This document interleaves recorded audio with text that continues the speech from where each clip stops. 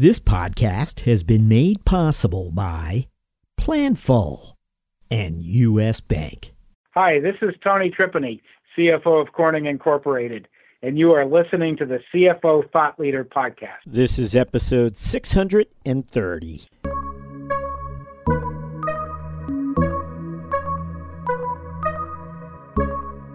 Just because it's a software as a service model as opposed to sort of an on-prem install, that it's still a commitment, right? We're going to invest resources. The license that you're now getting from this technology we built, a lot of blood, sweat, and tears went in there.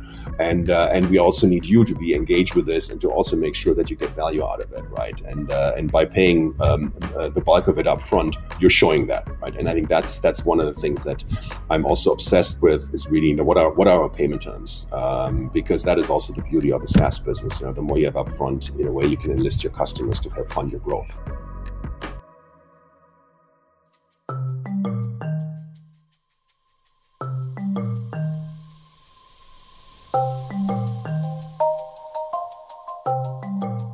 Hi, it's Jack Sweeney. On today's show, we speak to Bennett, Thiemann, CFO of Applicaster, a SaaS developer specializing in the development and lifecycle management of media applications.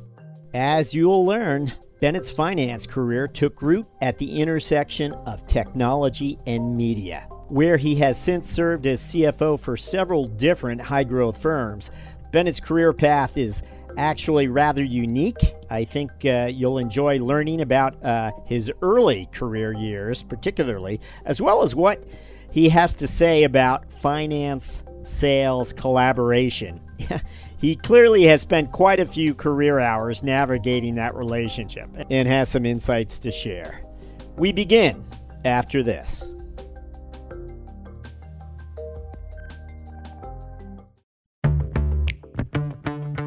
In an ever-changing world, it can be tough to keep up with the latest FP&A trends and innovations that keep you ahead of the game. Luckily, there's a podcast for that. Tune in to Being Planful, the podcast for finance leaders and planning experts, and stay in the know about what's happening in planning and forecasting. Guests like influencer Chris Ortega, Boston Red Sox CFO Tim Zhu, and Brian Lapidus of AFP will keep you up to speed on how you can put finance in the driver's seat this year. Find the full episodes at beingplanful.com or wherever you get your podcasts. P.S. Think you might make a great guest on the show? Shoot host Rowan Tonkin an email at beingplanful@planful.com.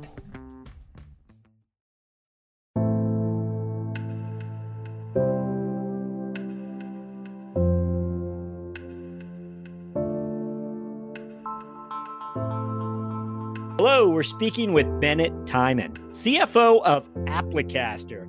Bennett, welcome. Hello, glad to be here. How are you? We're doing well, sir. Thank you for joining us this afternoon.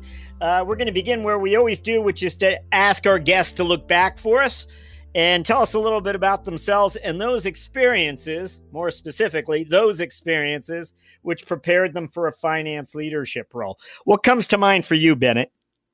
So maybe before I start about the career in itself, I'm going to talk a little bit about my academic background. I studied economics and also have an MBA in finance and investments. And this is, I guess, is really my way of saying I got probably into a finance role, not necessarily because I plan on having a career in finance, but I always liked, problem solving through metrics, numbers, quantitative, sort of like in a quantitative approach, facts and figures. Even as a teenager, I was interested in economics. I would read the economics section and growth rates and those types of things. And so I think I had a little knack with statistics, numbers, and sort of living in a metricized world. And I guess in a way, then ending up in a finance role was almost a logical thing, right? So that's basically kind of from my academic background, sort of how my mind works. And if I were to look at my first sort of job experiences, I think let me share three of those. So my first role was when I was working in a big media company over in Germany, where I'm originally from, called Gruner & Jahr. It was the magazine division division of Bertelsmann, a big multi-billion-dollar media company that had not just magazines but also TV, radio stations, internet businesses, logistics businesses, etc. And this was in the 90s. And so I actually was running the office of the president of the German magazine division, which is $1 million plus division, and as sort of his chief of staff, right? And so it exposed me pretty much to how big companies think about at the top, right? So what is it actually? How do companies come up with the decisions, and why do they behave the way they behave? And we, if we're not insiders, we only read about it in the press or on podcasts or something like that, right? And so it exposed me to that sort of like very high level strategic thinking. I also had a very good time there. In the sense that while I was there was a lot going on. We launched magazines, we sold magazines, we bought magazines. So there was a lot of action, and I was privy to all this information. And so what was really interesting also is my role is I was sort of the gatekeeper also between the senior management and the board. And so my job was to help senior management to translate whatever investment needs, proposals, budget requests, etc., what they needed to get done, and they needed money. I helped them to prepare those board documents, i.e., business cases. So I'd say, from my perspective, it was like, okay, I actually, when we go back to the question, what prepared me to be a finance leader is sort of the business case builder, right? A finance leader is a business case builder, even though my job wasn't a finance role per se, but I helped, obviously, those people also with the help of our FP&A department, financial planning department, to present those cases and pitch to the board why we should be spending $1 million on digitizing the archives or whatever it may be, right? So that was number one. I think the second thing then was when I had my first real finance job. I was, head of FP&A for Gruner & Jahr in the United States. We were a fairly large company at about 700 people, $450 million in revenue, and I was involved in all the FP&A, the black books, the planning, the budgeting, and all that. But that's not even that important. What's more important is that that was my first job as a department head. And so I had a department of like 7 people. It had financial managers, right, that were the business managers at the end of the day for all the senior execs, the publishers, the editors-in-chief, et cetera, in the company. And my department was obviously a corporate department. And there were other corporate departments. You have like HR, you had even like production, et cetera, illegal.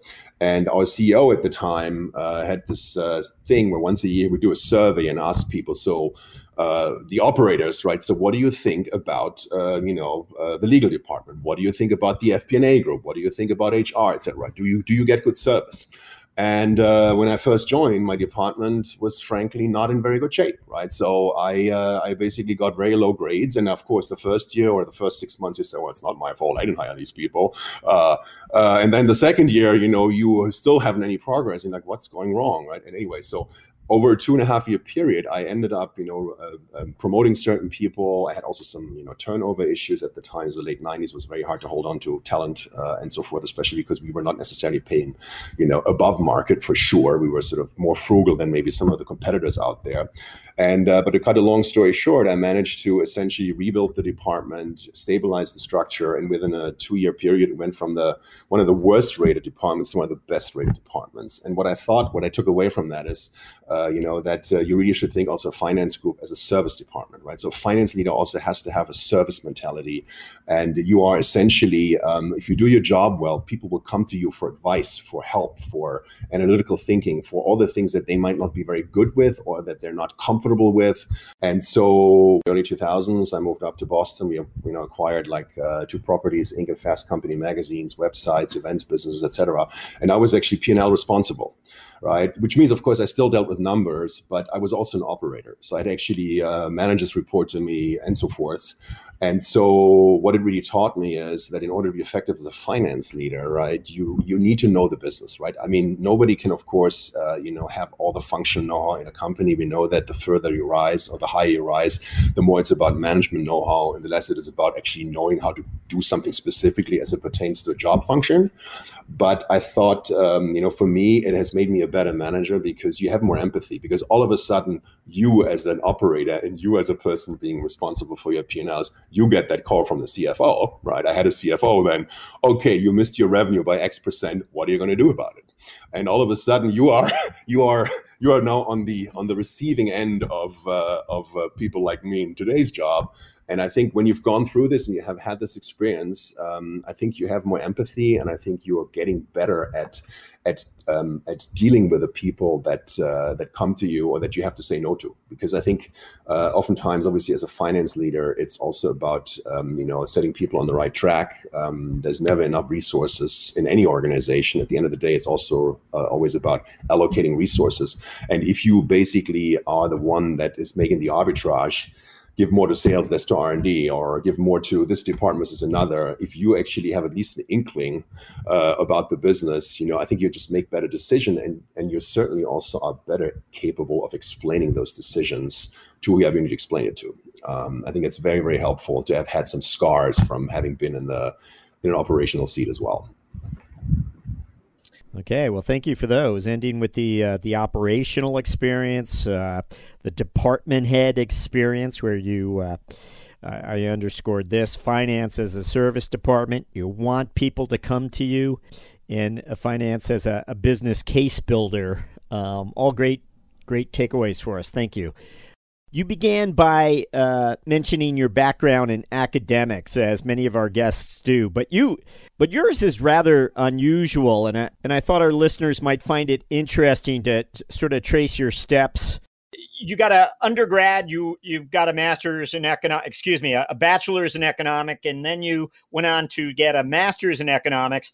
Was your undergrad in Germany, and then you go to Paris to get your master's, and then I want to point out you're in New York for your MBA. Yes, that's correct. So I started actually in Germany. I went to a university in Nuremberg, which is in Bavaria, in the southern part of Germany. I did my undergraduate there, and luckily, because the German and the French academic systems are quite similar, and I had actually learned French in high school and was kind of frustrated that I had put in 7 years of effort and then then lost it all. I decided it would be a good thing actually to not just throw it away and revitalize it, if you will. And so I did an internship first in France in the summer after my undergraduate in Nuremberg. And then I decided I liked it so much, and I finally, after 2 months, I was fluent in French, that I decided to stay. And then I ended up going to Paris, because also, why not live in a nice city like Paris? And moved to Paris and wanted to originally only spend 1 year there, but then ended up also just finishing because the French system was much quicker. It was a little more. It was not as free flowing as maybe as the German system. Much more rigorous, much tougher, much faster, much more coursework crammed into a semester. But I was done after 8 semesters. I had a master's degree in economics, and Germany would have taken me an extra year or two. And so that's how I ended up basically finishing out my degree in Paris. And then I came to New York and got an MBA at Baruch and worked also on Wall Street a little bit. Yeah, which is also a sort of an interesting chapter. I don't know if it would have been the where I would expect you to land next at Baruch College in New York, getting a master's in business. And then again, you shared with us how you were the chief of the staff for the president of the German magazine division. And that's where you return. I think you return to Italy and you step into that role. Do I have that right? That is correct. So, I basically graduated. One thing that I did, maybe with hindsight, not necessarily wrong, but it was sort of in the mindset of a European. Americans typically go and get an MBA after a few years of real work experience. I always worked while I was a student, but in Germany, it's more common to actually have your full academic career done, and then you go into business. You don't have these interruptions, and so it's a little unusual. However, in Germany, people very much appreciate international experience and being multilingual, and that actually gave me, I think, the edge to actually even get into this company, because I did not have the typical sort of background where I only studied in Germany and maybe even got a PhD, which is very common in Germany as well for people to have a PhD. But I had the MBA, and I spoke French, I spoke English, I lived abroad, and I think that's actually how how I could position myself that they should give me a shot, because it was quite competitive to get into this company. It was a very well-regarded company at the time. When you do come to New York in your career, it's the late 90s or mid to late 90s, and you are, it's media. Now, do you picture yourself sort of as a finance executive or sort of a media executive? Does it matter in your mind?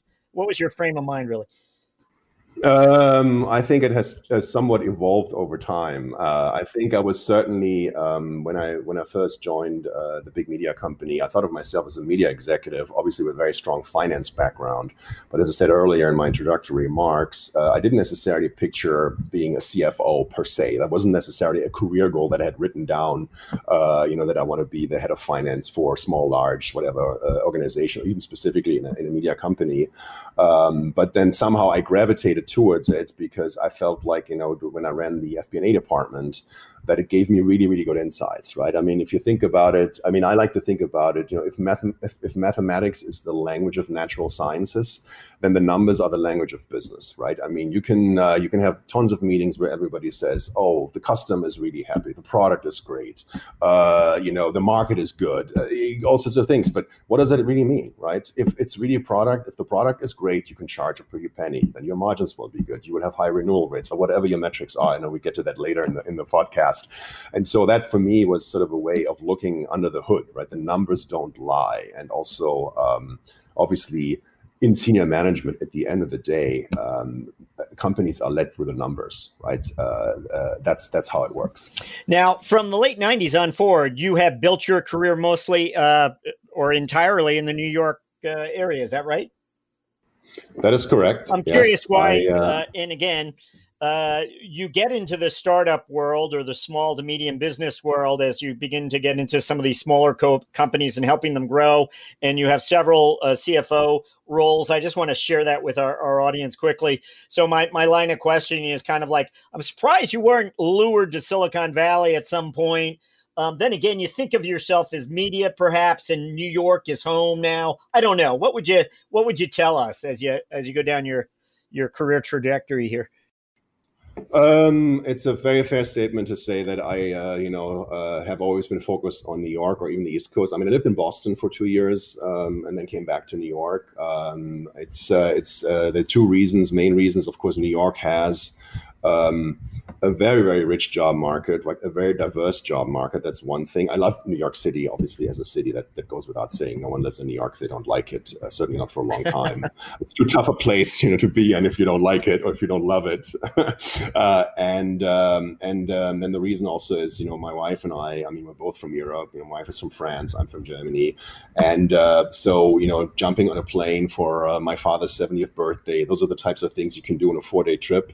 From the West Coast, you add the 3 hours, it's just more of a hassle. And so I think in a way, as also the New York ecosystem and the startup environment has really thrived and prospered over the last, let's say 10 years, I think is really where it's come into its own after sort of the Internet 1.0 and Silicon Alley of the late 90s or early 2000s.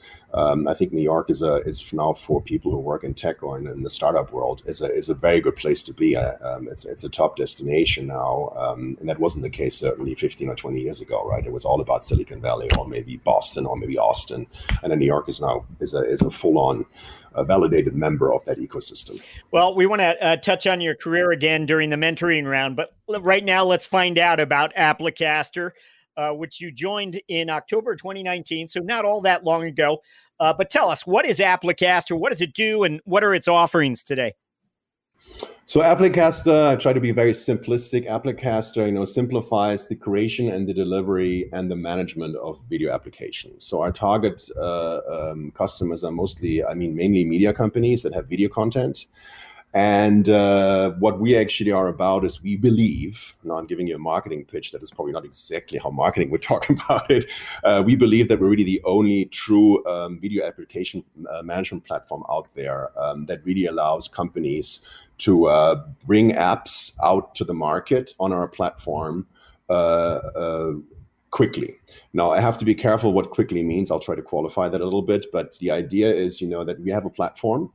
And whether you are deciding to build your own apps on the platform with an in-house team, whether you enable a third party to build apps on our platform, whether you want us to help you launch an app, we can do that too as sort of a professional service or support level. But basically our platform allows you to do is to get this stuff done relatively fast, sometimes in as little time as weeks, depending on how complex it is, how much you want. Sometimes it takes months. But we have also a marketplace. So the stuff that we don't necessarily, we're not an end-to-end closed solution, but we're allowing you very quickly to plug in whatever you need, your analytics, your DSP, your content management system, those types of things. And what our pitch is really to the industry is that nothing is ever perfect, right? Don't wait for 1 year, spend $1 million with an outside or internal resources only to then find out that you have traction with your audience or that it works. With us, you can come out quicker, more quickly. You can iterate, you can add things, you can drop things. You don't have a vendor lock because we're not tying you into every single thing. We are just the platform. We basically are doing the hard stuff to get you out on, mobile, on Amazon, on LG, on Samsung, on the television platforms. And so maybe I was already too concrete, but thematically speaking, we're obviously touching into this whole idea that people are streaming more and more and more. And this also is in the context of the cable cutting or the cord cutting rather, right? And we're basically playing in that wheelhouse that publishers and media companies all are now toying around or implementing, as we've seen, direct-to-consumer strategies, right? They don't want to just be blocked by the cable operators. They can now also directly go to the consumer thanks to streaming technology. Now, what can you give us a sense of what stage the company is currently? It's are you raising money these days, or where are you? Well, we're not in money-raising mode. We did just go through a raise internally that was actually planned even before COVID hit. And so as far as that's concerned, we don't have any immediate plans to go back to the well. We're obviously a growth company. Being a private company, I don't want to necessarily share real figures with you, as you may understand. But we're definitely going through the phase of hypergrowth is maybe a big word, but we're in a fast growing, the 50% plus ish. That's the goal, and our investors also raised the money on the promise that we're going to continue to grow despite the difficult macroeconomic environment. Now, you, as I mentioned, you have been CFO and in the C-suite of a number of different early stage companies and fast growing companies in the past. In fact, you were a CEO as well in the past. And I'm wondering if years from now, when you look back at your Applicaster chapter that you just opened, what sets it apart from those other chapters? What will you achieve here? What is it going to be? Oh, that's a loaded question. Well, we know that different CFO tours of duty allows finance leaders to accomplish different feats. And, there's always different takeaways as well. But what would you expect from this one? Yes, I think I can maybe rephrase what you're saying by saying, what was it that attracted me to Applicaster, right? In a nutshell, without going into every single detail, what it really attracted me to Applicaster is that I felt like it was a true product company. So I really felt like the platform and that the solution that they deliver, there's a real product market fit. There's a real need for it. I was convinced after talking to everybody that there really wasn't anything else out there. And this is one of those rare breeds in the tech space where the product should really make a difference, right? We know we have a lot of companies that are tech companies, and there's a lot of companies that have good tech, and that's perfectly fine. You have competitors, they have very similar and good tech. But there's not truly, at the end of the day, real product differentiation, right? A lot of companies rise and fall, last but not least, because of their branding, their customer success, all the stuff that your marketing, your financial discipline, all the stuff that you would also have in manufacturing or in traditional industries, right? And I think that was really the one thing which I found interesting. So I thought that there was a product that really could make a difference or is different from the rest of the industry. And then what attracted to me as well is that, obviously people like me don't get hired into companies if everything is hunky-dory. You always have to obviously help the company build scale and build for scale. So I was attracted by the fact that there was a lot of my past experience, both in media as well as in SaaS companies and software companies, to basically look at the, how the company is organized, its go-to-market. Do we have, the right size sales team? Do we have the right demand generation? Do we have all these components and pieces of the puzzle and sales operations? Sort of the stuff that makes a good tech company or a good software company work. And that's basically been I think the attraction to take. I don't want to say it was a diamond in the rough, but for the purpose of this thing, it's a diamond in the rough, and I could do a lot to help polish and scale it. Now, if I asked you this question 9 months ago, it'd likely be different, but we're curious what the top of mind numbers are. Every company out there is watching their cash flow these days, but can you share with us some of those top of mind metrics, numbers that you're paying close attention to these days? Yes, of course. I mean, cash flow goes without saying. That is always a concern for any growth company and any company that is obviously still not generating positive cash flow on a consistent basis. So that's, of course, one thing that I very much watch. So when you look at what I'm really looking at a daily basis obsessively is obviously, our sales forecast, our revenue forecast in a nutshell, because that drives how much we can afford in terms of the cost structure. And I look at pipeline creation as well. I really look at, okay, if the sales team has a hard time closing a deal this month, but if the pipeline is growing and we're having real conversations, we're late stage conversations, how real are those? So those are the types of things that I really, really, look at obsessively from the top line perspective, because ultimately, the game that Applicaster and other growth companies is not that you save yourself to prosperity, but you really grow yourself into prosperity, right? I mean, that's the point.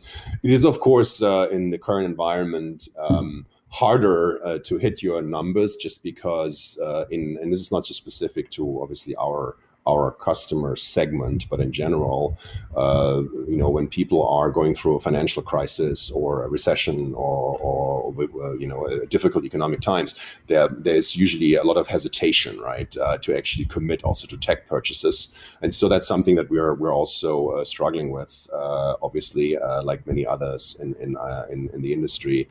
So that's my first and foremost. But then, of course, I look at the very traditional SaaS metrics, and of course, I don't know how much you want me to geek out on those, but there are certain ones that I like more than others. But it would be your average revenue per customer. It's of course your retention key one. What is your net retention? What is your gross retention? Do you have a land and expand strategy, or is it really about net new logo acquisition? What does your gross margin look like? Do you have a product that still requires lots and lots of little hands and feet to make the customer successful, right? Do you actually, what's your breakout between recurring revenue versus one-time revenue? Those types of things, which are often a bit convoluted in certain companies. And my goal is always to figure out: is it a true software company? Or is it essentially a nicely managed professional services organization that masquerades as a software company because they have a little bit of tech somewhere, but at the end of the day, all the value creation is in the hands and feet they provide, and they just upsell manpower, right? Which is not that interesting. As you look to get a read on the sales pipeline, have you, as the finance leader, sought to educate the sales team better, maybe with a certain set of numbers, or make one particular number a little more accessible to the team so they can understand better why you're asking for certain limitations or whatever the circumstances might be? Again, are you making numbers available to them? How are you collaborating, I guess, is the question. Well, we have our standard forecast meetings. We drive the company off of Salesforce, so we have actually all the deals that are in play are obviously in Salesforce, and so we have the fairly standard methodology where you just look at a gross pipeline. Let's say your gross pipeline for a quarter is 10 million and you want 5x coverage, and you say, okay, if I have 10 million gross pipeline and then I have a shot at closing $2 million of business, let's say, that might be, it's not necessarily specifically the Applicaster case, but that's sort of a standard thing that people say 5x coverage, that's a good thing. And as you go into the quarter, you will find out, okay, I started with 10 million. We've lost 2 because there's really no deal there, but then we actually won $1 million. And so we've got 7 million left. And then you look at what the stage is in there and you say, okay, and with these guys, we're in negotiate, with these guys, we're in proposal here, we're maybe in tech vetting or whatever it is. And so these are the conversations that we have on an ongoing basis. So you kind of look at the gross versus the weighted pipeline. And that's something that we do on a very regular basis. Then over time, you obviously, learn also who are the salespeople who actually are always under forecasting, who are the salespeople who are always over forecasting. My last job, I had one guy who I knew if I really wanted an answer, I don't know if I can say this on this podcast, I had to go to the bathroom with him, right? That's basically where I asked him, so what's going on there on this deal? It's been sitting in pipeline for 3 months, and then it went straight to closed one, and it never went through like upside or negotiate or whatever we had as a stage. So you kind of learn this, and you also obviously, I spend quite a bit of time with the sales leadership, always probing and asking them, so what's your best estimate? What's your gut? What is going on? Do you need my help? And the other thing, of course, that I do, which is going back to some of the improvements in sort of how we run Applicaster, is a critical thing as well, especially in these times, is the payment terms. For me, it's very, very important when you run a software as a service business to really follow the logic, that you get most of your money up front from your customers, because you spend tens of millions on building your technology, and it's not this on-prem thing anymore where somebody gives you $5 million and then, you install it and you have your own. But then you have to basically make sure that all this CapEx that you did and all this investment, you also, when you can deal with your customers, that you actually get them to subscribe and that they pay up front, because you also want them to understand that just because it's a software as a service model as opposed to sort of an on-prem install, that it's still it's a serious commitment, right? We're going to invest resources. The license that you're now getting from this technology we built, a lot of blood, sweat, and tears went in there. And we also need you to be engaged with this and to also make sure that you get value out of it, right? And by paying the bulk of it up front, you're showing that, right? And I think that's one of the things that I'm also obsessed with, is really what are our payment terms, because that is also the beauty of a SaaS business. The more you have up front, in a way you can enlist your customers to help fund your growth. One of the areas I was wondering if we could touch on with you, just because your understanding of the inner workings there seemed to be, speaking from years of experience, in terms of talent and rewarding talent. And when you were a CEO, when you were a finance leader, you had an idea of how people are being compensated and which behaviors were advancing within the organization, good and bad, and how compensation may have had something to do with that. Along the way, have you ever said, this is ridiculous, we have to do this differently? We're encouraging some of the negative behaviors here. And again, I'm sorry to put you on the spot with this, but I'm just curious. I'm sure there's been times where you have thought about talent, who the people are performing within the company, and yet that a certain percentage are not perhaps receiving all of what they should, and others are, getting more than they should.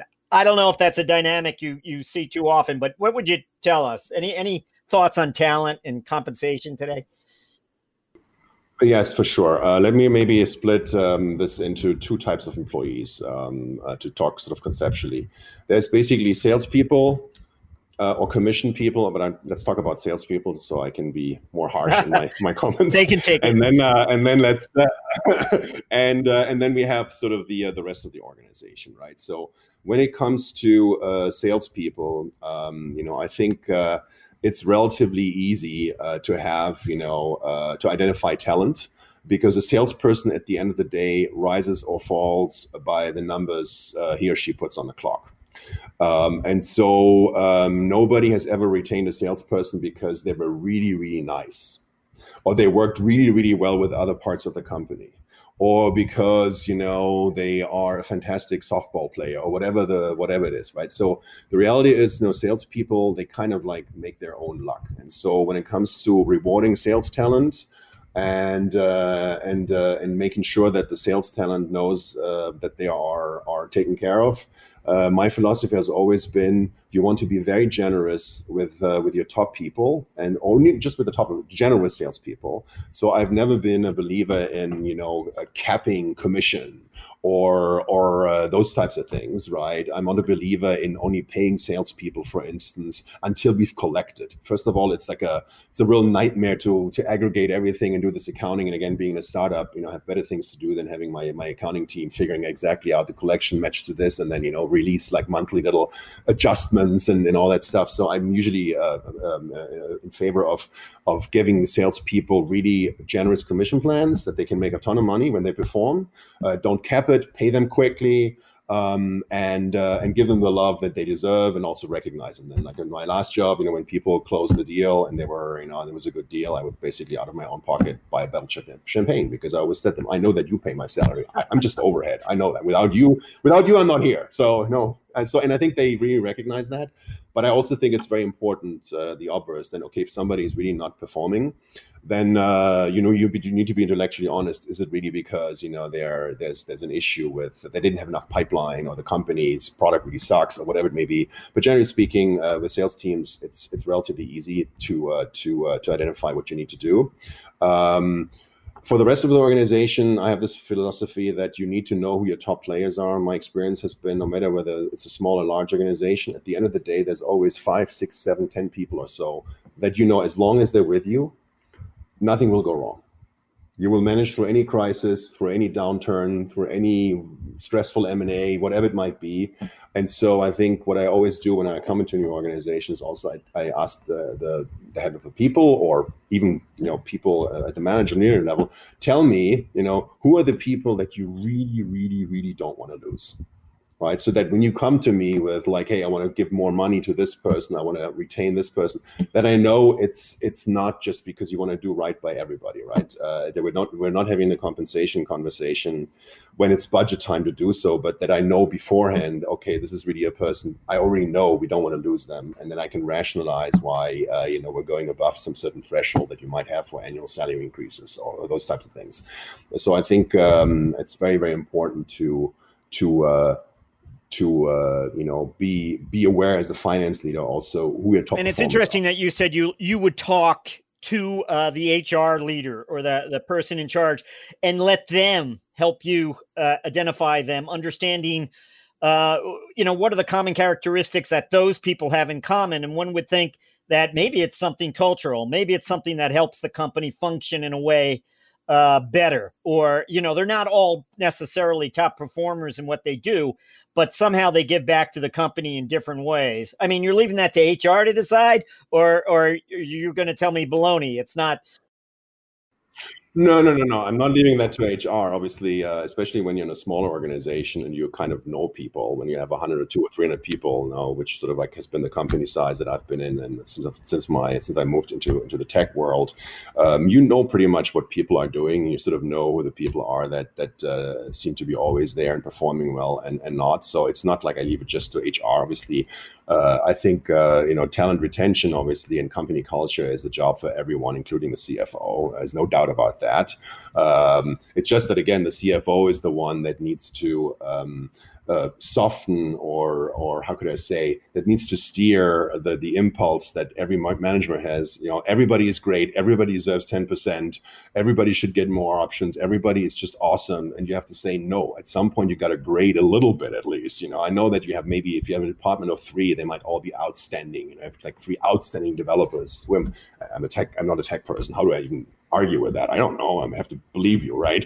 But generally speaking, when you have in sales and marketing and these other areas, it's pretty obvious that there's people who are really the backbone, either because they are very strong individual contributors, or because they have a lot of contribution to company culture. You have these hand raisers that it's a cross-functional project. They just do it. They're always there, and they're driving the organization forward because they're leaning forward. They're doing all the things to make it better. They're not afraid to say, I have this idea, and so they have initiative, right? And that's when people show initiative, it gets to senior management as well. It does. If you're like most companies, how do you preserve your cash so the company gets through this. And again, we don't know where the end is at this place in time. But as a finance leader, I have to believe that's on your mind. It's like, yes, of course. So there's a two-sided answer to this. So first of all, when you look at sort of the macroeconomic environment because of the COVID crisis, we were somewhat fortunate as Applicaster. I'm talking specifically about Applicaster, that we are operating in a sector of the economy that has not been, to be blunt, shut down by the government, let's say, for lack of a better word, right? So we're in an industry where nobody said you cannot stream videos at home. Nobody said you can't watch anything you want. And also it's to the consumers, and nobody has told the media companies you have to stop showing content or you have to stop airing, even if we talk about analog television or so. So I think we are very, very fortunate in the case of Applicaster that we're in a segment of the economy, if anything, consumer adoption is greater than ever, right? So in a way, it's accelerating our, growth hypothesis, right? Because consumer adoption is accelerating. Having said that, obviously, going back to what I said earlier, part of the mission that I also had when I came to the company was to make the company better. And so we already, since my arrival, we took a number of measures already to make the company more efficient, reoriented more towards a true SaaS model, decide what's the ideal customer profile, how to become better. And so we did quite a bit of work on that, even pre-COVID, and we basically executed against that plan so that we were not obligated to go into any, I don't want to call that rash because that's unfair, it's judgmental, but we didn't have to do some of the brutal things that other companies had to do just to survive. We did not have to go through just, okay, we're going to slash everybody by 30% or else, the company folds. We're not in that situation, fortunately. But having said that, depending on how well we do in Q3 and in Q4, we will, of course, have to think long and hard about how to also preserve cash, right? Very clearly, we have not a large margin of error like most of our peers in the tech and the startup world. And so we're obviously evaluating that literally on a monthly basis. I don't do like a budget at the beginning of the year and then never look at it again. We're doing like real time. I'm obsessed with, okay, what's my collection cycle? What does my AP look like? What's my working capital? And okay, if I don't book this month, and I assuming I'm going to get this bill only paid in a week from now, in a month from now. So we're doing all these things to be very, very tactical. And the reality is, and I think it's probably true for a lot of the organizations out there, is at the end of the day, you need to have the belief that long term, it's still a good thing, right? And you have a temporary dip, or is it something where you really say, structurally, it's never going to get any better, or it's too long, this difficult situation. So let's just hunker down. Give up on growth, reduce further what you spend on sales and marketing, make sure we retain the customers we have and make them really, really happy, and focus only on upselling. Don't do net new logo acquisitions. I mean, there's a bunch of things that you can do. And we internally, we obviously have in full cooperation with our board and our investors, we have sort of these trigger lines, and we know exactly, what our criteria are to steer the company through this difficult environment. Interesting. Well, thank you. I asked you a few extra questions, Bennett. Thank you very much for allowing me to do that. We're going to move to our finance strategic moment question, where we're looking for a particular piece of insight that you experienced, you garnered along the way, given your lines of sight into the organization. Again, this might have been earlier in your career, or it might have been the last 6 months. Anything come to mind when we ask for a finance strategic moment? I hope it's a strategic moment. You tell me, I'll let you be the judge of it. But actually, my first formal CFO job that I ever took, when I got my first CFO title, was at a company called Selfish Media. We were a mobile content publisher with a direct-to-consumer business and also an on-deck business. So I know this is a little bit of jargon, but what we did was in the mid-2000s. And we essentially sold, ringtones, wallpapers, text chat, on the carrier's decks, which with the wireless application protocol on the web. It was basically the mobile web, if you will. And this was pre-iPhone, right? And so at the time, the sport was for teenagers specifically and young adults to turn their feature phones into entertainment devices before there was such a thing as the smartphone, i.e. the first iPhone. And so there were a bunch of companies that did quite nice business, including Selfish. And so when I got there, The company was kind of stuck at a 10 million, give or take, revenue. And the reason was that they had some of this sort of like on-deck business with the big carriers, where they had distribution deals with AT&T, or it was called Singular before it went back to AT&T and Verizon and Sprint, etc. But they were sort of stuck, and they had this nascent or sort of direct-to-consumer business that they didn't quite know how to get off the ground in the US. They had done it in France for a while. Actually, they were part of Lagardère Group, which is a big French conglomerate. And in France, they had sort of built a business where they advertised mostly in magazines and drove actually eyeballs to magazine pages. And then basically in the magazine pages, the teenagers would say, okay, now I'm going to download, I'm going to basically, pay for a ringtone or something like that. And so basically what I did is I saw that they didn't really have a model. They didn't have a customer acquisition or a subscription model, anything like that. They just had this theory in France: we're going to spend 20% of our revenue on marketing. And that never made any sense to me. I don't know how, because why do you know? So when your revenue goes up, you spend more on marketing, and that's a good thing. And I have no idea. Do you have any ideas about customer retention, anything like that? And so, cut a long story short, I built a real model by partnering with the head of product. They had this beautiful cohort analysis. When I sign up somebody in month 1, they stay for 2 months, 3 months, 4 months, and they consume this many dollars every month. And so basically, I built a subscription model, and it was basically about surfing the magic triangle between customer revenue, or average revenue per user, ARPU, which is a metric that I think many people in the audience will know, your cost of acquisition, and then the churn, right? And so we knew what our gross margin was, so we did the lifetime value, and as long as the relationship between lifetime value and CAC was in a certain relationship, we could spend all the money we want. And so we basically got to a point where, by partnering with the CMO, I explained all this to them. I said to him, as long as your cost per acquisition is $10 or less, I don't care. You can spend $3 million a month. I don't care, because I know I'm going to make it back. I had like 98% accuracy, exactly how everything would work. And thanks to that, over a 3-year period, we took the company from being sort of bouncing around 10 million to almost $50 million run rate, and actually from being cash flow negative to cash flow positive. I then left, and shortly thereafter, however, the iPhone, of course, put an end to that. And this whole business model went away, which is lesson learned. You can execute really, really well when the market conditions are in your favor, and then all of a sudden you have a real disruptor. It just all evaporates, right?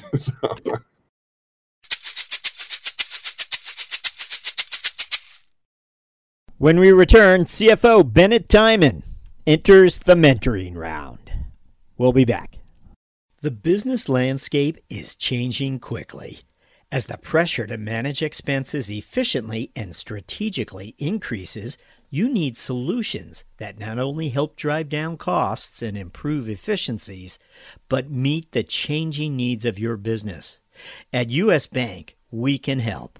We'll work with you to uncover your specific payment challenges and bring you proactive and innovative solutions and strategies that help you meet the financial goals of your organization. Our commitment to doing the right thing for our customers has earned us the designation of one of the world's most ethical companies from the Ethisphere Institute for 6 years in a row. To learn more, visit us at usbpayment.com. We're going to jump to our mentoring round, where I ask you several quick questions. And we begin with this one. You mentioned joining Selfish as a CFO there, or you entered the CFO office for the first time, I think, there actually. Maybe you can tell us a little bit about that. If you could go back in time and think about your first week as a CFO, your first month as a CFO, is there a piece of advice you'd give yourself, something as you felt all of that responsibility for the first time that you would tell yourself? What would it be? If I'm honest or frank to myself, I think the trickiest part for me when I had my first true CFO job was to actually understand what the job description was. This sounds a little funny, but it wasn't quite clear. Maybe also because this was techie and it was a startup within a larger group, then we spun off, but it wasn't really clear, what am I actually supposed to do here? Right. So we had, of course, some accounting, and, we had a CEO, we also had a COO, and it was clear they needed reporting, and it was clear that they needed, of course, somebody who took care of the bank accounts and worked with the auditors.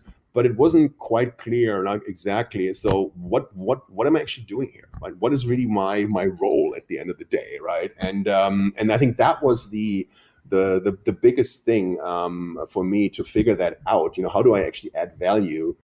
Did you ask the CEO? Is it something that you had to sort out with the rest of the C-suite, or? Yeah, sort of. I mean, we got there. It was pretty clear, and I mean, it was a lot of like, okay, we have these contracts, renegotiate those. We have these problems. It was a little bit like, here's a new guy, and let's just dump a lot of stuff on him as well, which we failed to address, and those types of things, right? I mean, that's normal. That always happens when you are in a new job, not just in a finance job. That's always like that. And we figured it out over time. But the interesting thing is, again, I think in startups, it's oftentimes a little more fluid, right? And in a way, in startups, more so than elsewhere, work will find those who can actually accomplish it. And there's not these silos and these walls. And this is also how I ended up essentially doing like what I did and being helping drive revenue for the company, because our chief marketing officer, which kind of our head of sales as well, he and I, we got along really, really well, and so we basically had that opportunity to work together, and that was then my mission, to actually drive the revenue. We'd like to ask if you have a personal habit or a routine that you believe has contributed to your professional success. So this is something on the personal side that you do, or some habit that you have that you believe has paid dividends in some way to your career. I would say that I'm very analytical, and I try to think things through. I'm not a person that gets into like analysis paralysis, but I do believe that before I pass judgment on anything, or before I make decisions, I really like to at least build a little framework and understand, why am I making this decision? I try to be very unemotional, always very fact-based. And I think that actually is very, very good, because people in every organization I've worked with, they always feel like they can come to me, and I'm not going to abuse my power of information or my status to tell them that they're stupid or not doing. I try to be like, really listen to them, hear them out. So I think my willingness to learn, ask questions, absorb it, sleep on it, put it all together in some frameworks that make sense to me, right or wrong. I think that's really a thing which is really important. I think listening is very, very important, not just talking. Like listening is a key thing to success, and just being, I think, curious. Again, it sounds a little I don't know how I could say it. I don't mean to toot my own horn, but I think I'm generally interested in stuff. So I have a curious mind. Yeah, natural curiosity. I think natural curiosity really, really helps. Is there a book you'd recommend to finance leaders? Doesn't have to be a business book. Yes. So I'm a big believer to read stuff that is not necessarily tied to the actual job at hand. I'm a big believer you should read read history books. I'm a huge history buff. And most recently, a little bit also instilled by what's going on with COVID, I read the book that came out in 1978, published by Barbara Tuchman, who was one of the great American historians. And she wrote a book, it's called, I have it here actually, A Distant Mirror, The Calamitous 14th Century. And it's essentially a book about medieval Europe, and during the Black Plague, or during the 14th century, about 50 to 60% of Europe's population was wiped out by a pandemic, right? And what's really interesting about this book is how she actually describes, however, how people in that moment, right, they just went on with their lives, and that when you take a step back and you look at in history, that things are rarely as bad as people think they are in the moment, because life just goes on, right? And it's sort of I think it's a book. I found it very interesting just because, again, I like history, but also sort of this perspective that she has that in the day-to-day, we are all it's easy to shake our tree, to rattle us, because we were in sort of in the moment. But when you take a step back and you sort of look from a year later or 2 years later or even 100 years, everything seems to be sort of also within a band of sort of normalcy, or it was manageable. Everybody came out of it, and I think that's really what I like about history. Wow, great selection. You certainly have us intrigued. The book again is A Distant Mirror, written by Barbara Tuchman. So we're up to our final question.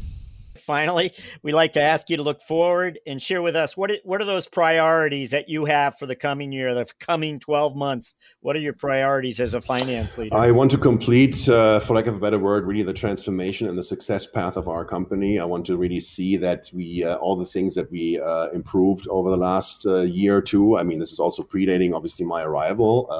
I want to see that come to fruition. I think we've done everything we can. I think we've done most of the stuff that I know how to do. And so I feel very good about that. We've built the basis to scale. Now I'd like to actually see us do it, right? And this is, of course, goes back to how well can we as a company continue to value our position, our value proposition, and how is the market going to be in our favor, right? I mean, we again, we're not an ad tech company. We're not suffering from advertising declines. We're a software company, but we're adjacent to it because the media business, the main operating model is still that you basically monetize eyeballs through advertising. And I know, of course, advertising has bounced back, but it's not quite where it was. So there is still this sort of hesitancy, given the uncertain revenue forecasts, that's the only thing that really worries me is our ability to find the people who are not frozen, right? Whose budgets aren't frozen and just like they're ready to go. Bennett, Thiemann, thank you for joining us on CFO Thought Leader. Thank you very much. It was a pleasure.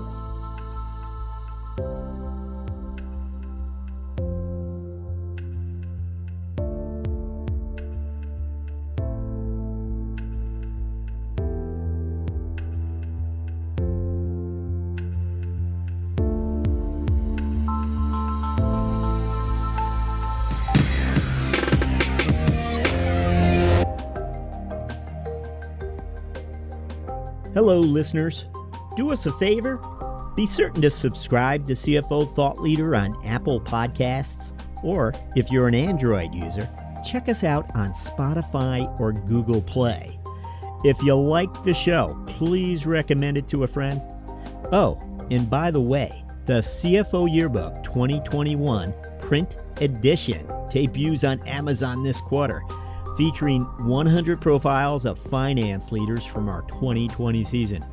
Would you like to learn more about our CFO guests?